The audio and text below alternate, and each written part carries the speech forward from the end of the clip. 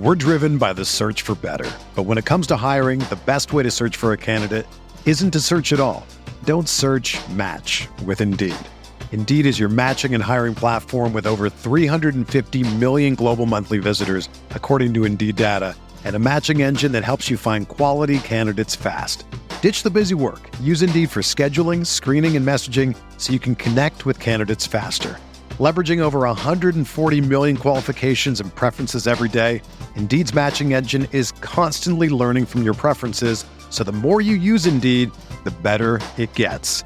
Join more than 3.5 million businesses worldwide that use Indeed to hire great talent fast. And listeners of this show will get a $75 sponsored job credit to get your jobs more visibility at Indeed.com/Blue Wire. Just go to Indeed.com/Blue Wire right now and support our show by saying that you heard about Indeed on this podcast. That's Indeed.com/Blue Wire. Terms and conditions apply. Need to hire? You need Indeed. This podcast episode is brought to you by Coors Light. These days, everything is go, go, go. It's nonstop hustle all the time. Work, friends, family, expect you to be on 24/7. Well, sometimes you just need to reach for a Coors Light because it's made to chill. Coors Light is cold lagered, cold filtered, and cold packaged. It's as crisp and refreshing as the Colorado Rockies. It is literally made to chill. Coors Light is the one I choose when I need to unwind. So when you want to hit reset, reach for the beer that's made to chill. Get Coors Light in the new look delivered straight to your door with Drizzly or Instacart. Celebrate responsibly. Coors Brewing Company, Golden, Colorado. Support for this podcast comes from Wild Turkey Kentucky Straight Bourbon Whiskey. Let's tune in to their one-on-one with Jamal, a real bartender from Old Fourth Ward in Atlanta. I really get into the backstory of whatever I'm pouring, out of respect. There are literally years of experience behind these bottles. Wild Turkey, same recipe since 1942. If you want a true classic, this is what you want to order. Wild Turkey. Wild Turkey Distilling Company, Lawrenceburg, Kentucky. Copyright 2020, Campari American, New York, New York. Never compromise, drink responsibly. Ace is a place with the helpful hardware, folks.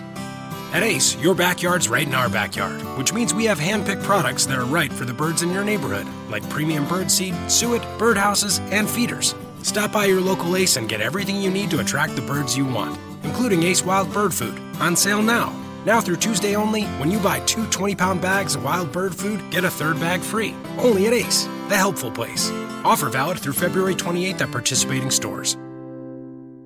Hey, it's Flo, and this is my impression of a tech-savvy royal family. Yes, ever since the palace became Wi-Fi enabled, it's become so easy to use the Name Your Price tool on Progressive.com. I do agree, my queen. Simply telling it what we want to spend and seeing all our policy options, I'll send a screenshot to Duke, the Duke of Kent. No, my friend Duke. We're in a group chat together. LOL. It's easy to find insurance that fits your budget with the Name Your Price tool at Progressive.com. Progressive Casualty Insurance Company. Price and coverage match limited by state law.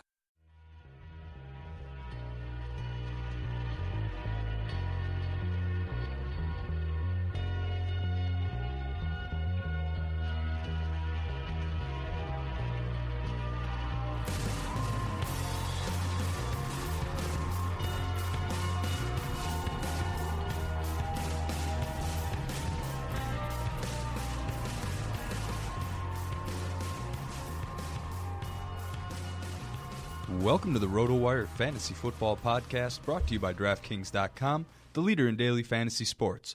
Use the promo code RotoWire when you deposit for a free contest entry today. It is Wednesday, November 3rd, 2015. I'm Jake Latarski. You can follow me at Twitter at JakeSki52. Here alongside Eric Couturi. You can give him a follow at ETCat30. Eric, it's one of the biggest weeks of the season for injuries. How are your teams holding up? Well, this week was pretty crappy. Had Le'Veon Bell in one league, so he's done. At least I was able to pick up D'Angelo. This is a league in which I can actually make claims like right during game day. So I made a claim instantly on D'Angelo, so that'll be happening sometime today, Tuesday.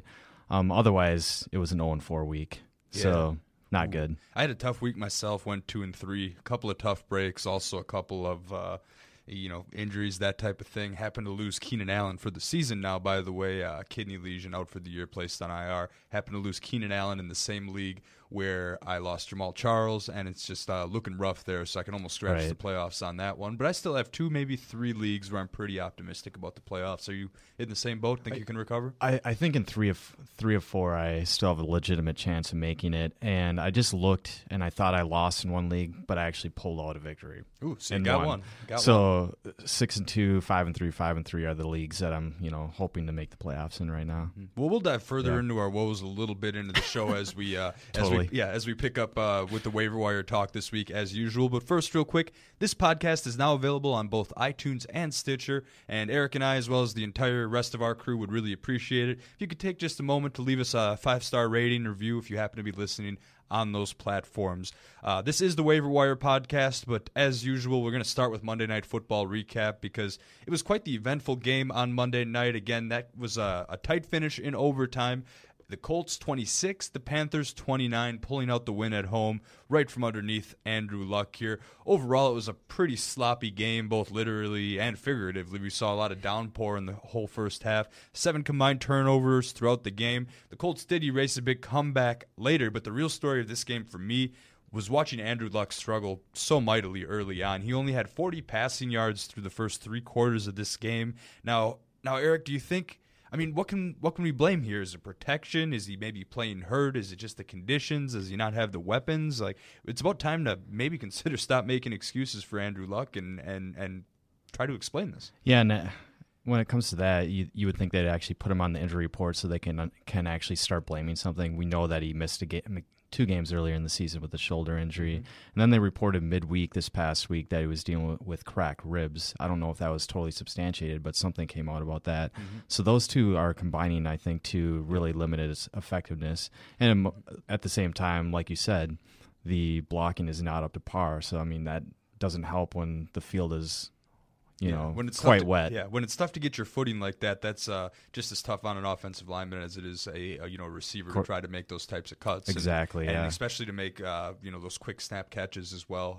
Any kind of acrobatic catch always becomes more difficult. Yeah, so after throwing for 40 passing yards through 3 quarters, only 1 interception, he actually finished with 191 yards thereafter with 2 TDs and 2 more interceptions. So so the final line makes it look a lot better than what it actually was early on. So did that make you feel better about how he finished the game? Yeah, going forward. I don't have Luck in too many places. I think this is the one situation where being a homer and taking Aaron Rodgers before Andrew Luck this year that might have helped me out in a couple leagues this year. So I'm definitely grateful for that. But if I were a Luck owner, it would put me at ease a little bit. Now the second half, the rain stopped quite a bit. It wasn't coming down quite as hard, so maybe that opened it up. But there was a point in the fourth quarter where the Colts were down 17 points, and Gruden in the Monday Night Football telecast is all over the place. We need to launch an investigation into Luck. They're not listing him on his injury report. He has to be hurt. That's the only reason he's playing so bad.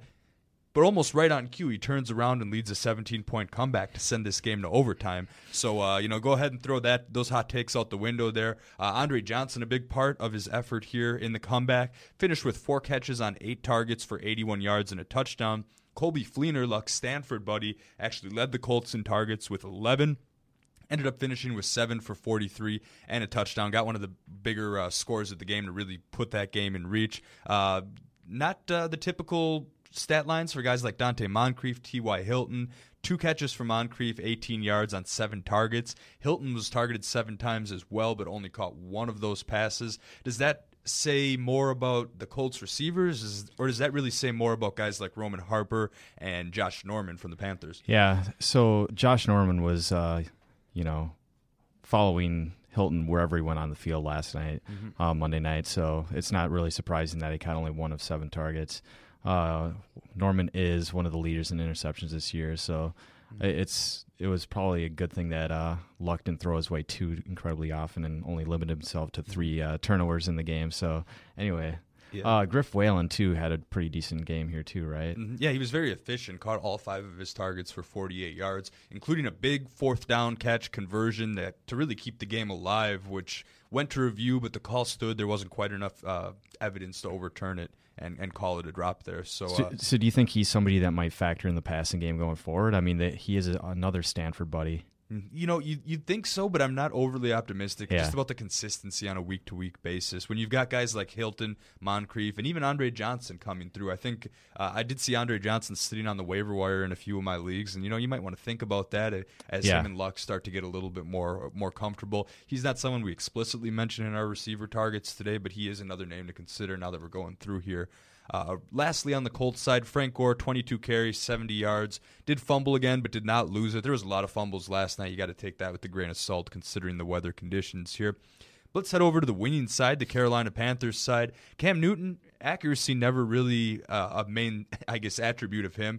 Finished 16 completions on 35 attempts for 248 yards, 2 touchdowns, 1 interception. One of the bigger stories, as usual, is Cam Newton and his rushing yards. Respectable totals on the ground, 10 carries for 41 yards. But really on the ground, it was Jonathan Stewart, and I was really high on him coming into this week against the Colts defense. He had a pretty modest game, 15-16 fantasy points, 24 carries, 82 yards, and a touchdown. John Stewart firmly at RB2 for the rest of the year for you, Eric? Yeah, indeed. And, you know, it always helps out when he gets those goal line carries, too. And I was able to snipe one from Cam Newton, who normally is the one getting them down there, or Tolbert even, you know. Yeah, that's the thing with Stewart. The one knock is Cam Newton is possibly his biggest threat, but Mike Tolbert's a bowling ball back there at fullback, and he could just as easily get any of those goal line carries. Yeah.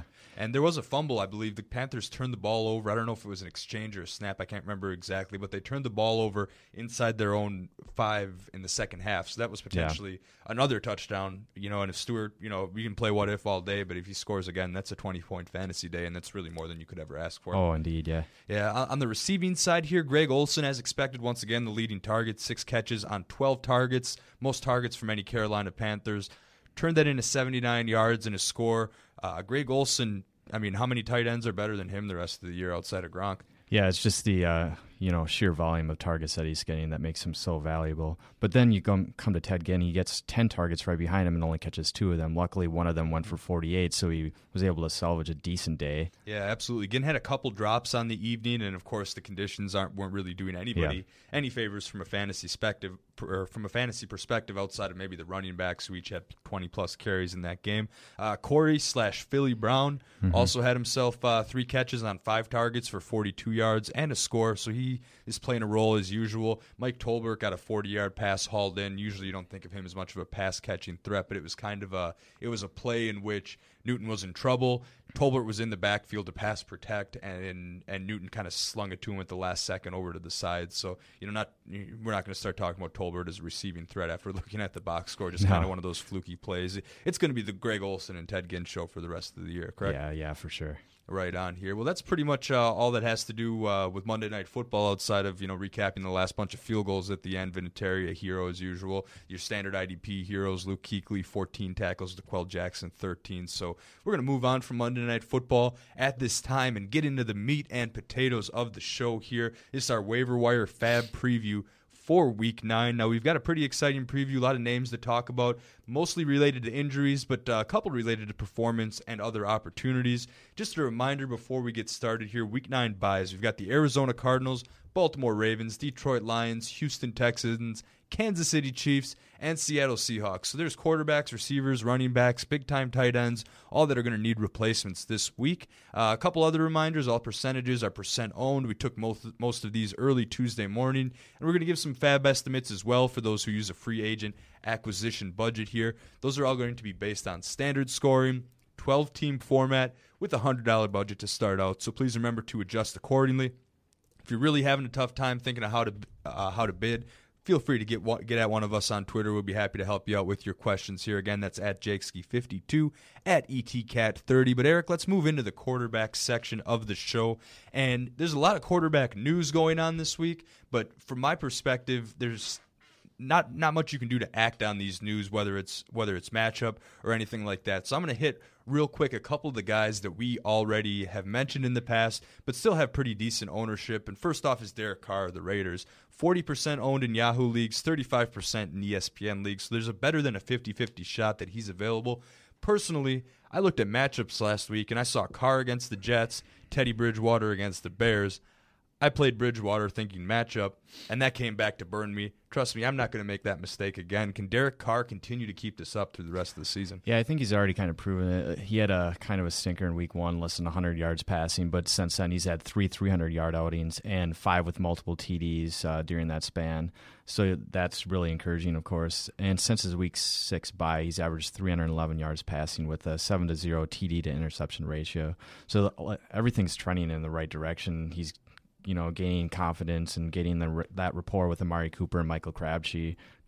It looks great. Yeah, Crabtree had another spectacular outing on Sunday. 7 catches for 102 yards and a touchdown, 12 targets for him. So starting to build more and more chemistry with Carr. And, of course, we all know what the rookie Amari Cooper is capable of there. And it just seems to me like a case of them having plenty of weapons. And I think Carr is going to be more than useful over the next couple weeks. Just taking a look ahead to his upcoming schedule, at Pittsburgh versus Minnesota, at Detroit, at Tennessee, versus Kansas City. Then he's got a tough matchup against Denver, but that's a pretty favorable stretch coming up, right? I definitely like the Steelers matchup too, because they've allowed 317 passing yards over the last 4 weeks and at least 1 touchdown pass in 7 of 8 games. So that's a pretty good base if you're looking for a quarterback in like a 12 or 14 team league, a replacement this week. Yeah, right on. So if you're counting on Carson Palmer, Joe Flacco, Matt Stafford, Russell Wilson this week, all on buys, I think Derek Carr is not someone you just pick up this week, but is very well worth owning the rest of the season. I've got 3 quarterbacks in the league where I can only start one: Carr, Bridgewater, and Sam Bradford, and I'm starting Derek Carr every week without looking back, for sure. Yeah, personally, I have a Carson Palmer, quandary in multiple leagues, and wherever Carr is available, I've already picked him up. Yeah, and I'd say he's worth a decent bid because after this 4-touchdown week, I don't think he's going to be available. That availability is going to dry up really, really fast. Of course, he's already owned in 2 quarterback leagues at this point. Yes. Another quarterback that is most definitely worth a look. Not the flashiest stat line from Sunday against the Falcons, but again, Jameis Winston, 16 for 29, 171 yards and a touchdown. Also, 3 rushes for 24 yards and a touchdown. We always like those rushing quarterbacks. Guys like even Tyrod Taylor could be talked about in the same boat here, always helping out. But Jameis Winston now, he's got himself a pretty nice schedule coming up. Got the Giants at home, got the Cowboys at home, then goes to Philly, goes to Indianapolis, then has the Falcons at home, the Saints at home. That's a pretty solid remaining schedule. I think there's definitely some utility to get out of him rest of the way out. Oh, yeah, indeed. Yeah, like you said, he didn't have a great outing this last time, and he has yet to throw over 300 yards in the first 7 games of his career, but he also hasn't thrown an interception in 3 straight games, so he hasn't actually hurt you in that regard at all, of late at least, if you are utilizing him. Yeah, absolutely, and this is the second time he's gotten the end zone on his legs this year, so surely worth a look here. Again, he's only owned in 18% of Yahoo, 17% of ESPN formats, so plenty of availability there if you're looking for a stream this week. His price still hasn't quite caught up in daily, I don't think. So there's always a decent tournament play if you're looking to differentiate yourself, I suppose. Especially since he's playing the Giants, who just gave up 505 yards passing and 7 touchdowns to Drew Brees. So that's something to consider going into this weekend. Yeah, Drew Brees, that Saints-Giants game, man, if you didn't have half of your daily lineup centered in that game, you probably didn't cash this week. Yeah, and the Buccaneers are similarly bad against the pass, so this might actually be a shootout in Tampa this weekend. Yep, so maybe this is the game to stack and target. We'll definitely be discussing that more as the week goes on, but there's surely plenty of viable fantasy matchups here to come in the near future. Some news updates that I alluded to earlier. Jets quarterback watch, man. Both Ryan Fitzpatrick with a left thumb injury and Geno Smith with a left shoulder injury are pretty much considered day-to-day. If they have to, Bryce Petty is up next on the depth chart. I don't think you can get much value out of any of these guys, really. Are anybody worth a look? Yeah, it looks like we're going to have to see how the week goes on to see how Ryan Fitzpatrick recovers from his torn ligaments in the left hand. And also Geno Smith is dealing with abdominal and left shoulder injuries. So they're so ailing that you almost think they're going to consider bringing in a quarterback, perhaps Matt Flynn, who they had on the roster earlier in the year. Yeah, that's another candidate in case they don't think former Baylor product Bryce Petty is ready. That's just what the depth chart says there. So exactly worth keeping watch on those 2 quarterback leagues. We'll have more information for you as the week goes on regarding injuries and especially the Thursday preview. Yeah, one other thing to consider with the Jets too is Brandon Marshall is kind of ailing that right now as well. He has ankle and toe injuries from this past weekend. So, and Chris Ivory's been dealing with the hamstring issue too. Yeah, just we'll get to some of those replacement options later in the show, but just overall an offense that is ailing quite a bit. Yeah. And the next bit of news, quarterback related, we want to touch on. Hate to do this to you every week, but we got to give you a Johnny football update here. Once again, Josh McCown day to day after taking a beating from the Cardinals. He was, Johnny Manziel warmed up on the sidelines several times in that game, basically getting ready to come in, but they never put him in. McCown kind of played through the discomfort. Long story short, though, they have a short week Thursday. They go to Cincinnati, so Johnny Manziel is probably going to start. I think that's what they're preparing for right now. Of course, the ever-evasive Mike Patton is like, I don't know, McCown's our starter. If he's healthy, he'll play. But I'm not sure, after watching last week's game, if he's physically capable. Let's say McCown does sit, Johnny starts. Is there any situation in which you'd play him? Yeah, I guess the only situation McCown can be played is if, you're not going to know. If Manziel is named the starter, only ineffectiveness would probably result on him being on the sidelines, or later in the game, and then McCown would be in there, but you can't change anything at that point. Yeah, exactly. So, I'm just saying, if I'd say McCown's almost a coin toss at this point. On a short week, you'd like to see him get some practice in. So if they do make the announcement prior to Thursday night, I'm just talking hypotheticals here, there is Johnny Manziel. But remember Johnny Manziel? What happened to him against the Bengals last year? Absolutely destroyed. I don't see any reason. That was his first career start, correct? Yeah, I believe his first one because he came in later in the game the week before. But I don't really see any reason how this is going to go any differently. If anything, the Bengals defense on a whole is greatly improved. Yeah, exactly. They're definitely a better pass rushing team this year. They've gone from bottom of the pack to near the top of the pack. So, Manziel could be running for his life. Yeah, and no matter who's under center, it's probably going to be happening. Absolutely. And Manziel could be down a couple receivers as well, both Andrew Hawkins and Brian Hartline, who scored, I believe, last week. Both of those guys in concussion protocol. Oh, man. Yeah, Hawkins probably on the tail end of that. Right. Hartline just getting into it. So it's going to be a Benjamin Barnage show, if anything. And Manziel had plenty of reps with them on the second-team offense last year. But the matchup's just too tough for me to really consider even picking him up or starting him in any kind of format outside of your deep 2-quarterback leagues. Speaking of deep 2-quarterback leagues here, it looks like Colin Kaepernick will be benched for Week 9 in favor of the one and only former Jacksonville Jaguar great Blaine Gabbert, who will start Week 9 against the Falcons here. Is there much of anything to think that he could produce in this game? Considering his track record, 53% completion percentage in his career, 23 touchdowns to 24 interceptions in 29 games. I would say no.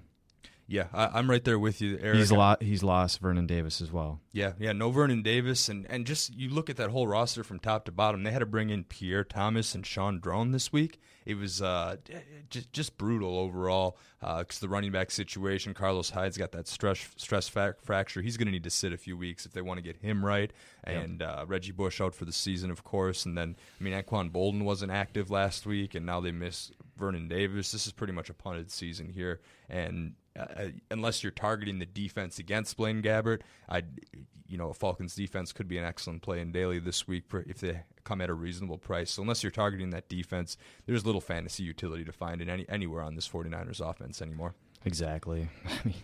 It's very, it's a grim situation. Yes, exactly. Absolutely. So with that, that's really all the quarterback news we have for you today. Let's move on to running backs, the most important part of our show. Just want to note, we did mention this last week, David Cobb of the Titans only owned in 23% of Yahoo leagues there. So about a quarter of leagues, I'd say he's going to come off the injured reserve here. This is a dart for deeper formats at best, right? Or do you like the upside there?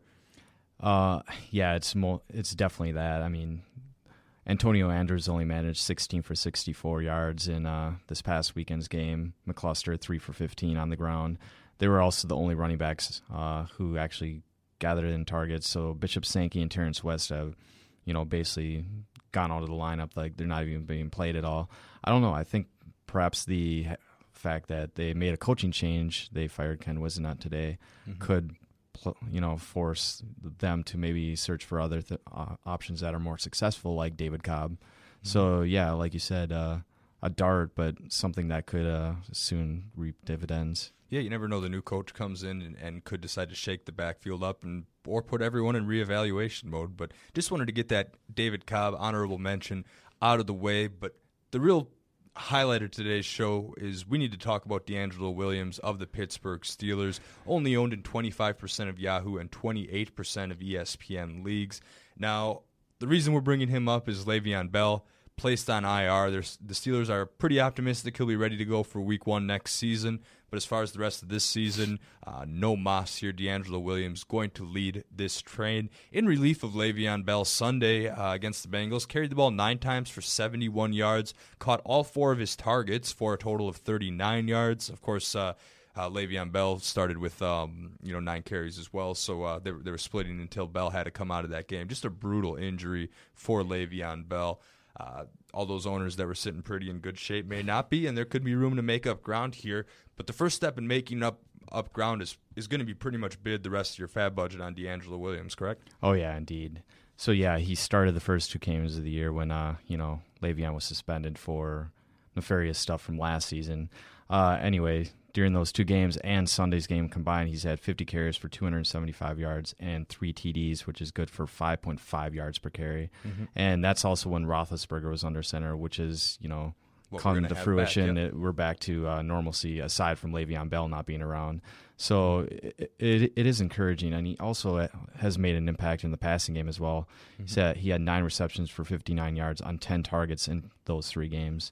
So he'll get you value at every single aspect of, the offense here. Yeah, he can even be started in an 8-team league, I'd say. He warrants that consideration. He's going to see the snaps. He's going to get the touches. Week 9, they have the Raiders at home, so that's a decent matchup there. There's some talent on that Raiders defense there, but I think this Pittsburgh offense, I'm not saying they're not going to miss a beat without Le'Veon Bell, but they're still going to keep rolling here. They've got plenty of weapons, and that running game's going to take off. So he's just going to get basically all the touches, all the backfield. So the fact that Oakland has only given up 3.6 yards per carry to running backs doesn't impact him as much because he could get 25 to 30 carries and still have a 100-yard outing. Yeah, unless the Steelers fall way behind early in any games, I don't see any reason, and even if they do, I don't see any reason why Williams won't get 20-plus carries or at least 20 touches or opportunities to make a play there. I think he's one of the top candidates there in that respect. Yeah, indeed. Yeah, so right now I've got bids of 31, 34, 11, and you know what those all have in common? They're the rest of my budget. And I'll be soon doing 35 in my one.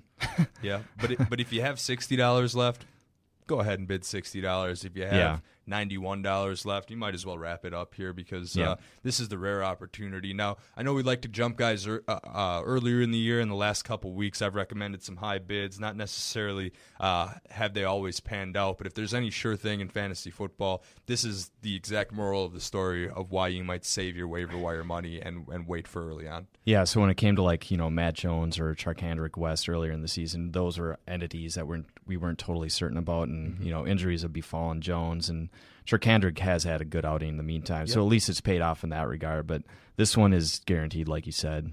Yeah, Charcandrick West, I believe he scored now in back-to-back weeks, if I'm not mistaken here. Now, we did warn that first week after the Charles injury that he might be rough going against Minnesota, but West, just aside here, back-to-back 20-carry weeks. Over those 2 weeks, over 200 yards, 2 touchdowns. So he's starting to pan out like the fantasy back we'd hoping we would see, but Williams is even safer than that, and you got to go all out here, especially without Le'Veon Bell there. Yeah, we might get to a few more Steelers later in the show, hint, but let's keep going with the running backs. We've got C.J. Spiller of the Saints. Now, his ownership is actually pretty high, 59% of Yahoo leagues, 57% of ESPN leagues, so it is unlikely you'll see him out there on the waiver wire if he's available. Now, Sunday against the Giants, in a shootout, his numbers weren't particularly spectacular there. 4 carries for 21 yards. 2 catches on 4 targets, 15 yards, and a receiving touchdown. So got you double-digit fantasy points just based on the receiving aspect there. But the reason we're bringing his name up again is because Kyrie Robinson is out for the season after undergoing surgery to repair a broken tibia. So, of course, Mark Ingram is still the man in New Orleans here, but is there room for Spiller on third downs and potentially more? Yeah, I believe so. Robinson so far has averaged 9.1, or when he was healthy at least, averaged 9.1 touches per game. Mm-hmm. Spiller so far has averaged 6.4 touches per game. Some of those are going to spill over to Spiller. I could easily see him getting 10 touches combined per game, and probably a lot of those in the receiving game, so you could yield a lot of results in PPR formats. Some of that usage is, of course, going to go to Mark Ingram, but yeah, Spiller should definitely get up to that range where he should be effective, most weeks. Yep, and the Saints went out and kind of executed a backup plan as well and signed Tim Hightower, but I don't see him being used outside of emergency-type situations there at all. Yeah, when he previously played from 2008 to 2011, he was actually pretty effective as a receiver. I think he had like 128 catches on over 53 games, but that is 4 years ago, so we're not fully expecting him to be a threat right away. Mm-hmm. So as far as fab budget goes, I don't know what word I just made up there, but $15 to $20 I wrote down. Is that fair? You say you make your primary bid, all your money on Williams, but if you still need a running back for this week and need a backup plan, you might as well put a bid down on Spiller as well if he's available. Yeah, I would say mid-teens is probably the max I would go personally. I don't know if I'd go as high as 20, but it really depends on how much money I have left too. Yeah, it's money that you have left, amount of teams in your league. Of course, if you have 12 or more teams, he's probably not going to be available. But really the difference maker for me is whereas he was sitting on my bench before, now I'm going to consider starting him more weeks than not. And It starts out with a pretty favorable matchup week 9 against Tennessee. So we could see some work there, especially if the Saints manage to get ahead there. It's another home game for the Saints. I drafted C.J. Spiller in a couple spots with Darren Sproles and a Sean Payton offense, pipe dreams, and it hasn't really worked out that way so far. But there's potential nonetheless here. Yeah, we've seen guys like Travaris Cadet come out of nowhere. At least we know what C.J. Spiller can do in his career. So, he might be returning to his Buffalo days soon in terms of fantasy value. I would agree with you right there. There's one point where C.J. Spiller was a first-round fantasy pick. Yes. Everywhere. I mean, granted, most people lost heavily in those leagues the year that happened, but nonetheless, his upside was through the roof when he was entering the league, and we might still see a few shades of that, and possibly enough for some fantasy productivity. I could see him as a pretty good flex play moving forward. Oh, yeah, definitely. All right, another running back we want to take a look at here. We'll head right over to our own Midwest here. Division rivals Chicago Bears. I just say that because we're Packer guys up here, but I want to look at Jeremy Langford of the Bears because he's owned in just 10% of Yahoo leagues, 4% of ESPN leagues, and the reason being is Matt Forte, his status is pretty much up in the air. The Bears are one of the toughest teams to get actual injury information from. It's said to be a knee injury. We know that. They don't think it's season-ending, but you've heard things like MCL damage, that kind of thing. They haven't officially ruled him out for Week 9, so we don't really know for sure yet. But, I mean, he left the game, and I don't know. I'm still bidding on Jeremy Langford this week just in case, especially if I'm owning Matt Forte anywhere. Yeah, you definitely want to cover your bases and don't let a potential starting running back get away. So if you can get him, like you said, for $5 to $10 here, why not? And especially as a handcuff for Forte, if you are an owner of his, what do you think? Do you think he'll be the clear-cut number one if Forte is out? Like, there's no doubt about that. Yeah, I think they're going to go to him. They might go to Kadeem Carey once in a while. I mean, there's always Anton Smith for third downs, but Langford's got to be the guy so far. He's been the first off the bench when they did need to give Forte a break, and I think that continues there. But the real thing that I'm optimistic about is the matchup here. Now, Week 9, he's going to San Diego. It is a road matchup, but mind you, keep in mind that the Chargers giving up the most fantasy points per game to opposing running backs here, 22.1 total to opposing running backs in standard scoring formats here. If that number means anything, I know everyone's got their different formats here. But yeah, that's standard scoring, but still, it's pretty massive. Yeah, it puts it in perspective. It's a couple points greater than the next highest team, which is for your reference is the Cleveland Browns, having a rough time against running backs this year, as shown once again with Chris Johnson. But anyway, the matchup's very favorable. So if you get Jeremy Langford to start, I think he's a great. Well, he could be a great daily play if we get more information on Forte. Otherwise, you might need to save that knowledge for those Monday, Thursday contests that some sites like to host. But overall, I mean, Langford, I put 5 to 8 if Forte is healthy just as a safety net. But if we get more Forte news, I could see you upping that to $10, $15. Yeah, and we'd have to get that news by the end of Tuesday for you to actually up those bids. Mm-hmm. So that's just something to keep in mind. You probably want to be a little more muted just in case, but Yeah, if it's a casual bid, 5 to 8. But if you're a 14 or Forte owner, I'd say 12 to 16. Yeah, just to make sure that you're covered for next week, especially if you're thin on running backs, which is entirely possible after all those guys went down this week. So while the Chargers did experience a lot of injuries on the offensive side, which we'll mention shortly, on the defensive side, they also had a lot of injuries in the Baltimore game this past weekend. So they're going to be hammered all over the place, and Jeremy Langford could very well take advantage of that. Yeah, it's a defense that I've already heard called one of the worst in the league, and add a couple injuries to that, and they're not really going up from there, even with the home matchup. Yeah. All right, another running back we want to hit on. We're kind of in the dart-throwing, Hail Mary, whatever you want to call it, portion of our show where there's small backs that you got to consider in deeper formats. Probably not going to pick up and start right away this week, whereas these past 3 backs we've discussed, you could probably pick up and start right away this week. But one guy who you might want to pick up but take a wait-and-see approach on is Stephen Ridley of the Jets. Now, we mentioned Chris Ivory a little bit banged up. Stephen Ridley pretty much available everywhere. 3% owned in Yahoo leagues, 2% owned in ESPN leagues. Does have a nice matchup Week 9 against the Jaguars. But, of course, we haven't really seen much from him yet. He was active in Week 8, but didn't see any snaps, whereas Zach Stacy saw 25-plus snaps here. Do we start to see the tide turning there if Ivory's unable to go? Perhaps, but it really is probably contingent on who's under center as well. If Fitzpatrick is actually able to play, they're probably going to have more of a downfield, aspect to their offense, whereas if Geno Smith is under center, I don't see them actually, having much of a deep threat. What do you think?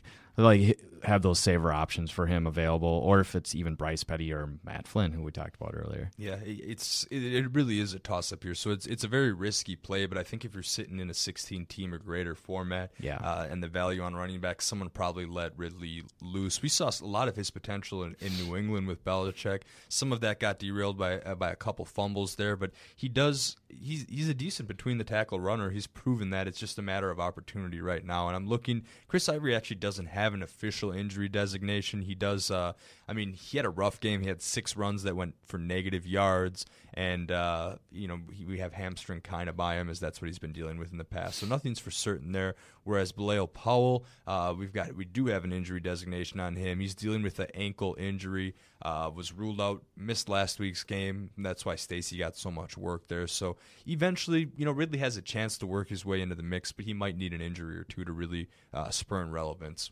In that respect. I agree. All right, and as we alluded to earlier with when we were talking about the exciting adventures of Colin Kaepernick and Blaine Gabbert, we want to head back to the San Francisco 49ers backfield. Now, we did mention they signed both Pierre Thomas and Sean Drown this week, so bolstering depth. And the reason they had to do that, Carlos Hyde, stress fracture in his foot. He was inactive last week. Reggie Bush, torn ACL out for the season. Mike Davis, scheduled for surgery on a broken hand Tuesday. When it comes to Reggie Bush, it's a torn MCL. Oh. His ACL is intact. His ACL is intact. All right. So, keep that in mind, listeners, when you drop him, of course, because it's torn MCL, not ACL. So thanks for the correction there. Yeah, no problem. You bet. But where does that leave us in the 49ers backfield? Do you take 2 guys off the street that are just getting thrown into a new offense, or do you maybe turn to a guy like Kendall Gaskins, who is really the only active, healthy running back on the depth chart following the game on Sunday? Yeah, so he made his only appearance of the season because of all the injuries to the backfield on Sunday. Mm-hmm. He had 5 carries for 6 yards, 2 receptions on 3 targets for 17 yards. And the latter portion of his game could actually, yield some fruit because Atlanta's given up a league-high 62 receptions for 497 yards to running backs this season. So that's just something to keep in mind. Like, Gabbert might check down a lot because, he hasn't played forever, and that could result in Gaskins actually having a decent week through the air, maybe more so than on the ground. Yeah, and he's going to be bottom barrel price in all daily formats. He's going to be available in every single one of your leagues that hasn't had instant ad drops go through already. Yeah.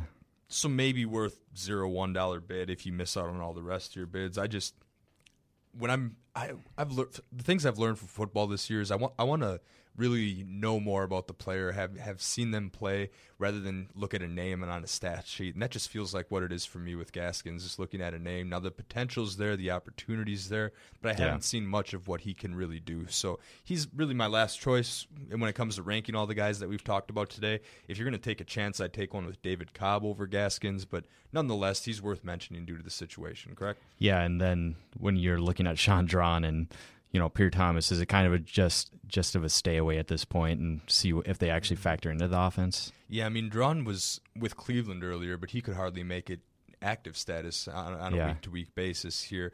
Pierre Thomas, I'd say maybe has a little bit more upside. I guess if you do that, if you go with that check down logic, especially this week, but it's a matter of getting him acclimated really quickly. And I'm sure he's a smart guy. He's been in the league for a while, but that's tough for anybody to step in on Monday or Tuesday and have an offense down by the following Sunday. Yeah, and it's also curious that he took until midseason to actually land somewhere. It took an injury barrage across the entire league at running back to actually make a squad. Yeah, so there's going to be a lot of free agents who had been looking for homes, finding homes over the next couple of days, especially if teams are unable to get the moves made by the trade deadline, which is this afternoon, or it's actually coming as we're recording this podcast. Indeed, yeah. All right, well, fantasy football just got a whole lot more interesting. Week 9, DraftKings will be hosting yet another Millionaire Maker event with $1 million going to first place. Go to DraftKings.com now and enter promo code ROTOWIRE to play free with your first deposit on DraftKings. That's promo code ROTOWIRE for free entry now with your first deposit at DraftKings.com.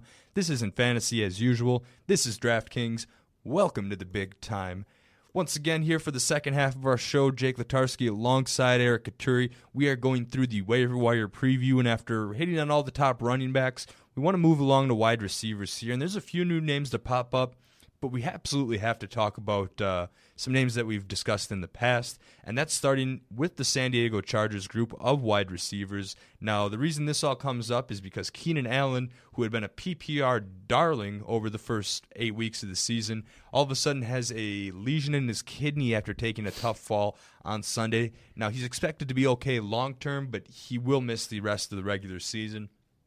That leaves Malcolm Floyd, who scored a couple times on Sunday, and Stevie Johnson, both as top targets for the week, I would imagine. If you're looking, Floyd's more likely to be available, 22% of Yahoo leagues, 28% of ESPN leagues. Stevie Johnson, a little higher ownership, 43% of Yahoo, 29% of ESPN. Do you lean towards either of those two as the main beneficiary there, or should they just both be owned based on what's there in your league? Yeah, I think they should both be owned, but I think this is going to become more of a socialist offense as well. Antonio Gates is dealing with a sprained MCL, but when he's back, he's probably the number one option. Danny Woodhead has been a ridiculous monster when it comes to targets out of the backfield this season, 49 in 8 games. So I think Floyd and Johnson are going to have maybe a tough time to actually factor into the offense. They might balance each other out. One will do well one week, then the next week the other will. So it's just something to, I guess you want to take chances on them, but I don't know if you can consistently trust them from week to week. Yeah, I'm definitely right with you there. I do have Malcolm Floyd, and I remember the difference between Malcolm Chargers, Michael Cardinals. We'll talk about Michael in a second here, but Malcolm, I've got him in a flex spot right now in a league that you start 3 wide receivers. I don't know. I guess I'm just kind of liking it a little bit, and it's the matchup against the Bears on Monday night that helps things out for me a little bit. I think both of those guys are going to find pretty cheap prices in daily, and one of those two should have a reasonably good night against a relatively porous Bears pass defense. Oh yeah, I can't disagree with that. Yeah, so right on. So those two are probably your top targets for the week here. Again, Keenan Allen was third in the entire league here with 89 targets during the first 8 weeks of the season. DeAndre Hopkins led the pack with 113, followed by Julio Jones with 103. So you're right. Those 11 targets per game have to go to somebody. And exactly. Maybe they'll go to the wideouts instead of Antonio Gates, since he's been used so much anyway in the 3 games he's been active. Yeah, of course, Gates, one of Rivers' favorite targets. Also, can't forget Ladarius Green left the game early on with an ankle injury. That'll be another situation worth monitoring as the week rolls along there. So just passing options dropping like flies there, and that leaving plenty of looks for the other San Diego receivers. Even, I mean, if you're in a really deep league, there's maybe Dontrell Inman. He's got a pretty good yards per target number on the season. I mean, he doesn't have the same volume of targets, but when he is targeted, he seems like he's more of a bigger play guy. Well, he's universally available. A nice matchup. Only caught 1 pass on 2 targets for 10 yards. I wouldn't bid. Worth a $0 bid maybe, but I'd say your big bids are going towards the Floyd Johnson train this week here. Yeah, exactly. All right, another Floyd, of course. We called an earlier podcast in the year, the 2 Floyds, but we got to touch on Michael Floyd. Of course, John Brown listed as active for the game against the Browns on Sunday, but didn't play a single snap. That opened things up to Michael Floyd, who was able to once again find the end zone, correct? Yeah, 3 games in a row now reaching the end zone. He's actually had at least 50 receiving yards and at least 3 catches during those 3 games too. Mm-hmm. So he is becoming a factor once again in the offense after starting the season incredibly slowly.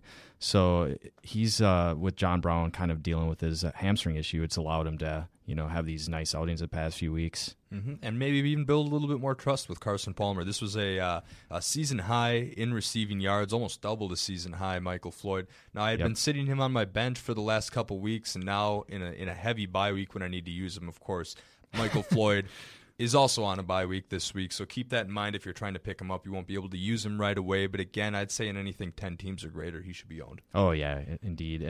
And the bye week should also give John Brown plenty of time to rest his hamstring, too, so we might be back to the status quo when it comes to the passing offense for Arizona in Week 10. Yeah, it'll be tough for him to get it a 4th week in a row, especially when they go to Seattle. I was just going to say, they're traveling to Seattle. I mean, but okay, so who's Richard Sherman going to take in this game here? Because Fitzgerald lines up in the slot, I'd imagine, and Sherman might not see a whole lot of that. I think he's actually probably going to take on Brown. It would surprise me if he doesn't actually switch around. He stays on one side of the field too, so that'll be contingent as well. He doesn't actually follow everybody around like Patrick Peterson. So I guess it'll be whoever decides to line up on the, I believe, right side of the field.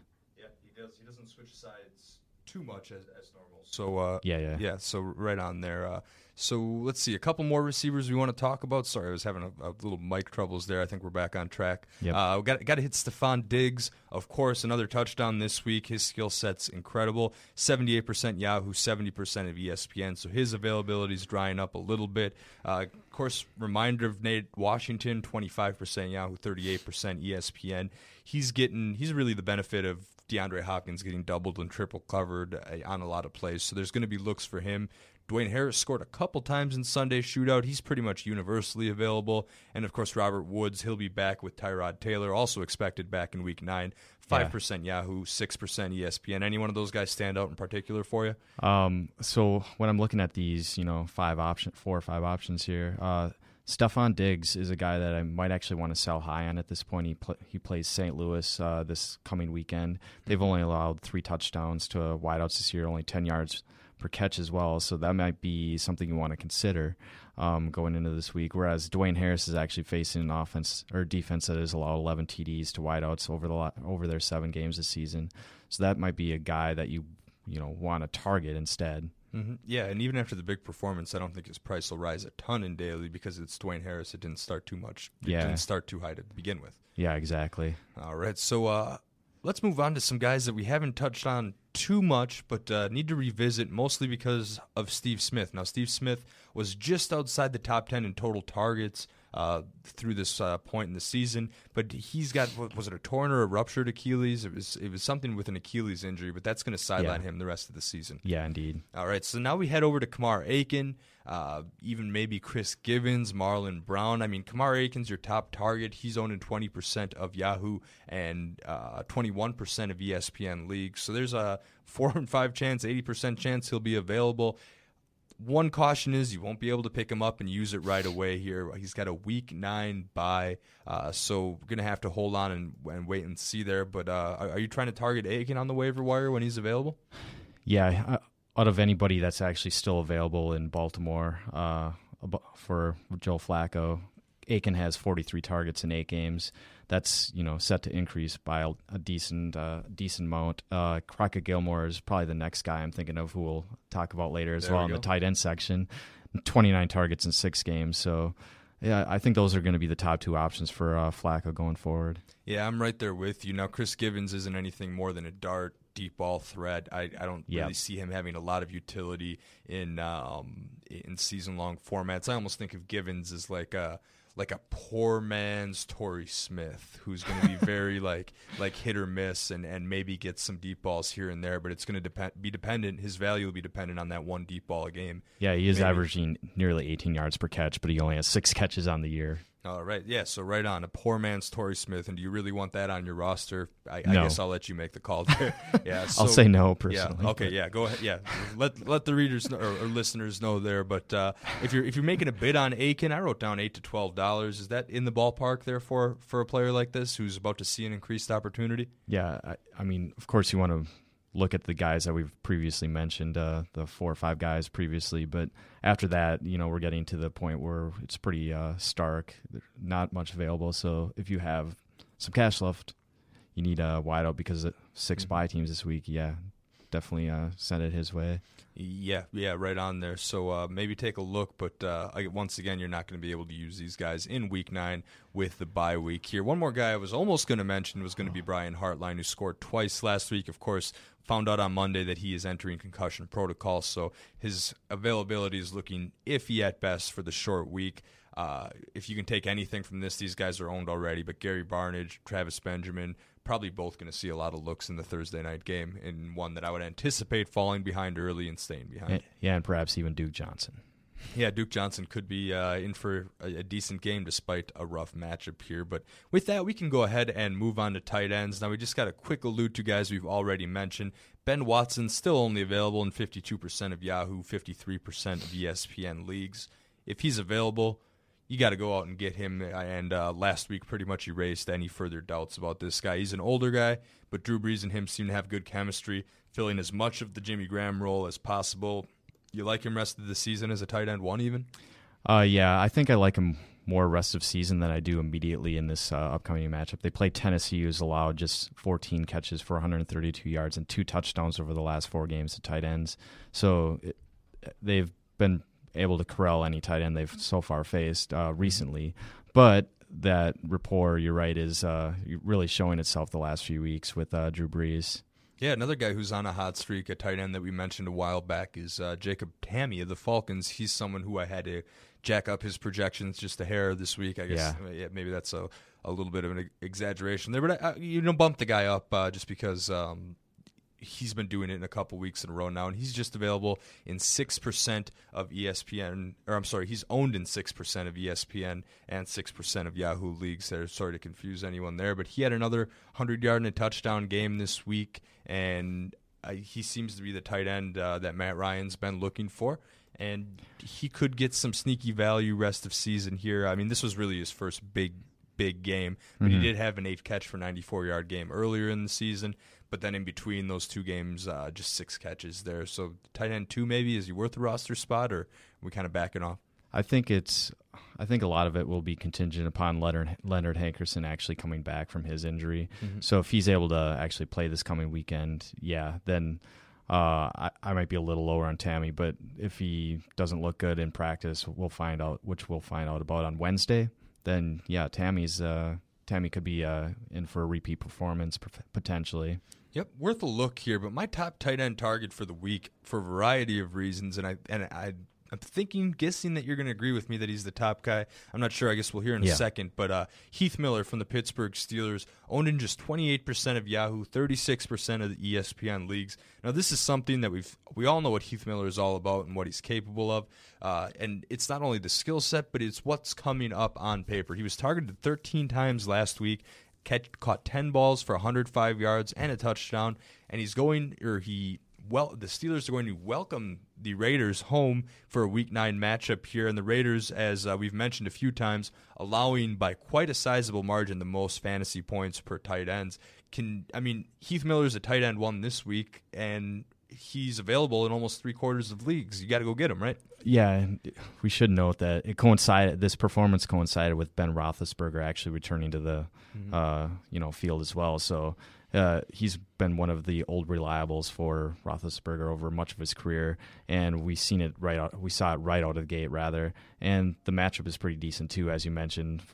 Oakland is allowing the most points of tight ends this season in standard formats. Yeah, and Heath Miller, I mean, really, I'm going to use him in every daily lineup this week. That's going to be my staple. I think his price is going to be low after all those weeks with the Vic Landry-Jones mess, and now that he's got his guy back, coming off a nice week with 13 targets, the matchup's perfect. I think he's good. You can even throw around $10, $15 in Fab. Yeah, it doesn't really seem like it matters which tight end is facing the Raiders this year. They've given up touchdowns to tight ends in 6 of their 7 games. Mm-hmm. So there seems to be a good bet that he's going to find himself open over the middle at some point, and Ben's going to get him the ball. Yeah, and probably used a lot in the red zone too. Oh, yeah, without a doubt there.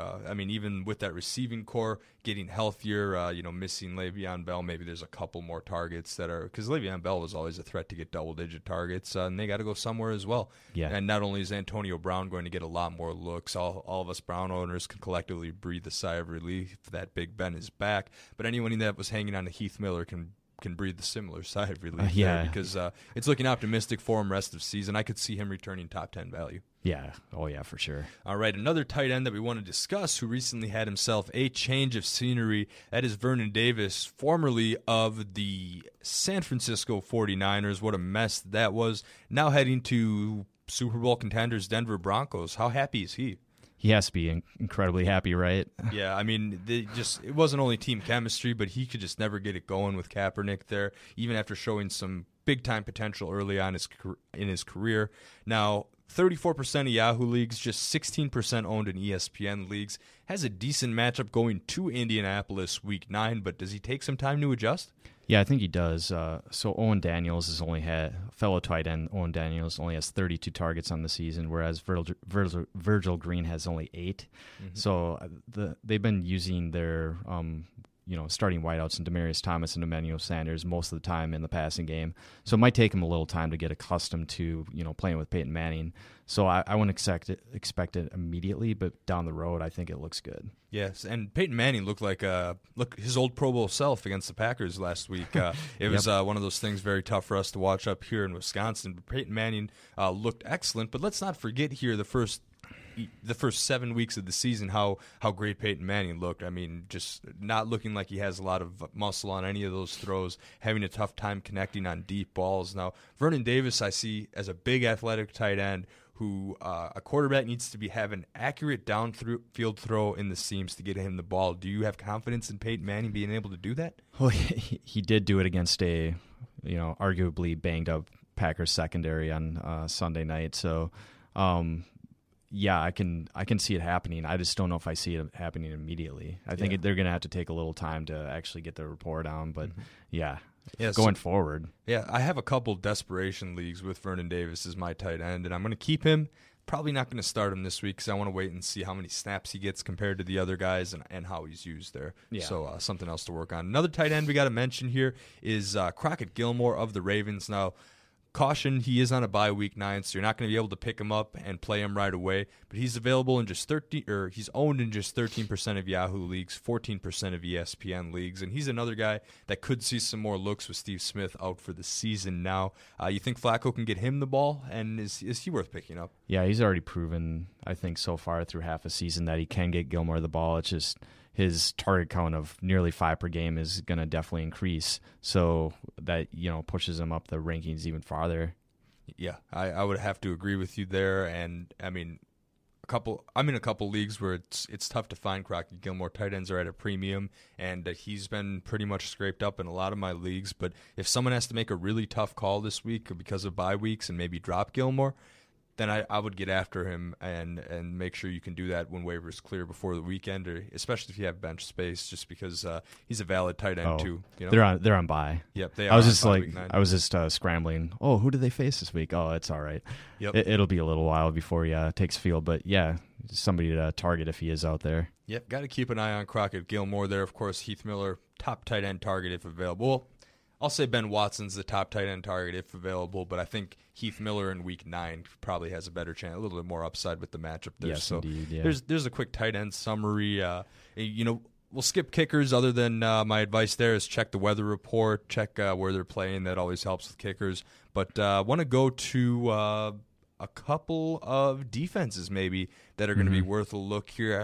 Sorry to switch up the order a little bit, but because it's the Thursday night game, I want to talk about the Bengals first. They are surprisingly still only owned in 35% of Yahoo and 39% of ESPN leagues. They're going to get the Browns, a banged-up offense on a short week here. They've got to be one of your top streaming plays for this week, right? Yeah, they've given up, the Browns, that is, have given up 27 sacks this year, and Cincinnati is actually ranking near the top of the heap when it comes to that category this season, surprisingly. So, yeah, I can see whoever is quarterbacking Cleveland or the Browns on Thursday finding themselves on the ground a lot. And the Browns do give up a fair amount of turnovers as well. So, I mean, yeah, it's definitely in play. Yeah, I would have to agree with you there. Sacks lead to fumbles and interceptions as well, big plays all across the board here. And of course, Manziel's a little bit more escapable than McCown is, being the younger quarterback, but he's still going to take his fair share of shots regardless of, he starts or how it plays out. Yeah, and the Bengals D is available almost everywhere too, 35% Yahoo, 39% ESPN. So that's one of those situations where you just stream them because of the matchup. Mm-hmm. And there could be some weeks down the road where they have some favorable matchups as well, and if they keep up this sack pace, at least that gives you a high ceiling to work with on this Bengals. So I don't know, I'm finally about ready to cut bait with the Detroit Lions defense everywhere I picked them up. I don't know why I ever thought that was a good idea, but I'm looking to cycle through again, and I'm looking at the Bengals. Another one I might look at that were dropped in a lot of places, including by myself, is the Miami Dolphins. Now they're owned in just 30% of Yahoo, 37% of ESPN leagues. They do have a little bit tougher matchup. They head to Buffalo to face the Bills. Now the Bills are going to get Tyrod Taylor back this week. Sammy Watkins still kind of up in the air. They're banged up, but I mean, this Dolphins defense has looked pretty resurgent under their new head coach here. Do you think that can keep up? Yeah, except for when they faced New England last Thursday. Mm-hmm. And earlier in the season when Miami took on Buffalo, it didn't go so hot. So I don't know if I totally trust them, I guess. Yeah, you're right. It feels like it's a different team now, but you can't argue with the numbers here. So I don't know. The Dolphins are a team that I saw show up in a lot of waiver wire type publications this week. So I wanted to bring them up just in case because of where they're trending outside of the New England game. But at the same time, maybe not this week with the matchup. Yeah, you may remember when Buffalo actually traveled to Miami in Week 3. Buffalo hammered them 41-14. Now Miami actually has to go to Buffalo, where we don't know what the weather's going to be like potentially at the early portion of November here. So not a lot looks good, but if you can take into or keep it in mind that they just went to New England too, so they had a similar weather. Yeah, and I mean, we like to talk about checking the weather report for streaming kickers. The same applies to streaming defenses. The worse the weather is, the better off defensively it's going to be. I mean, look at Monday night, how rainy it was and how many fumbles, interceptions, et cetera, were caught. Maybe a little bit tougher in the kicking game. We saw a costly extra point missed in last night's game. A little tougher to hang on to passes, a little tougher to get a field goal snapped down. So absolutely, we're checking the weather report here. One situation where you won't have to check the weather report is a Week 9 matchup between the Titans, who are heading to New Orleans to face the Saints in a dome. Saints available just about everywhere. Now, after they gave up 7 touchdowns to Eli Manning last week, you got to imagine that there's a tough time picking them up and playing them. And, of course, they're only owned in 4% of Yahoo and 5% of ESPN leagues. However, they do face the Titans, who are getting shaken up with a new head coach. And we're still not sure about Marcus Mariota, might see a little bit of Zach Mettenberger there. Is that enough alone to make you consider the Saints this week in a tough stream situation? Yeah, so the Titans O-line has given up 14 sacks over the last 3 games. Titans have committed 7 turnovers over the last 3 games. So a lot looks good for the matchup. And, going to the Superdome has in the past not been a friendly place to play either. So so you're just crossing your fingers, banking on a couple big plays, and I think Zach Mettenberger will probably offer them up. Yes, makes it plenty Yeah, Mettenberger's 0-8 as a starter in his career, so that's just something to keep in mind as well. Yeah, take a look at that. And Saints, because of their performance this year, especially only in fantasy will you think about using a defense or praising a defense even that gave up, 49 points the week before. Yes. But that might happen here. And the other thing to watch for is Saints are going to be at the bottom of the price list in just about all contests that come out this week. So, very good point, yeah. Yeah, you're going to be able to save if you do decide to take. Now, it's risky because you never know. The Saints could still go out there and give up 35 points, but you're banking on a couple turnovers and hopefully something to balance that out there. But I don't know. I don't really think Mettenberger is capable of scoring 35 points. I guess we'll wait and see there. But yeah, they're going to be able to help you with the rest of your daily lineups by giving you an extra $400, $500, $600 to play around with, which can absolutely make a difference in tournaments and cash games. Oh, yeah. All right. So with that, thank you for listening to the RotoWire Fantasy Football Podcast, brought to you by DraftKings.com, the leader in daily fantasy sports. Use the promo code RotoWire when you make your deposit for a free contest entry today. Also, check out RotoWire.com free for 10 days by going to RotoWire.com/pod. That's RotoWire.com/POD. Once again, I'm Jake Latarski.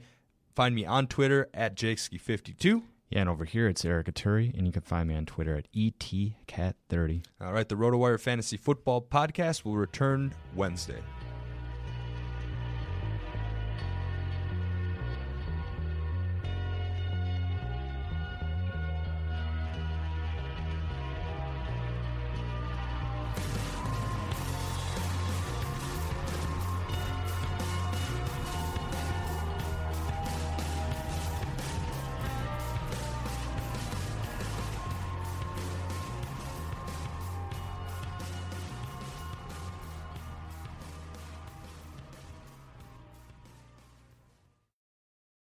Napa know-how. The Napa guy knows not to judge a man by his car's multicolored paint job or absence of modern gadgetry.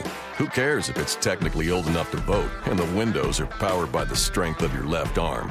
Your monthly payment is zero, and it'll stay that way. Because with over 500,000 parts and a little Napa know-how, you can keep anything on the road. She may not be pretty, but she's all yours. That's Napa know-how. Napa know-how. Whether you're a world-class athlete or a podcaster like me, we all understand the importance of mental and physical well-being and proper recovery for top-notch performance. That's why I'm excited that Unified Healing is sponsoring podcasts on the Blue Wire Network. Unified Healing is a new and super innovative global network of wellness centers powered by Energy Enhancement System, or EE System. If you haven't heard of the EE System yet, then you'll want to listen up. This technology promotes wellness, deep relaxation, purification, and rejuvenation. Wherever you are across the globe, access to a center is easy and affordable. Interested in experiencing the EE System technology for yourself? Go to unifiedhealing.com/bluewire to learn more and find a center near you. That's unified, UNIFYD, healing.com/bluewire. No material or testimonials on the Unified Healing website are intended to be viewed as medical advice or a substitute for professional medical advice, diagnosis, or treatment. Always seek the advice of your physician or other qualified healthcare provider with any questions you may have regarding a medical condition or treatment and before undertaking a new healthcare regimen, including EE System.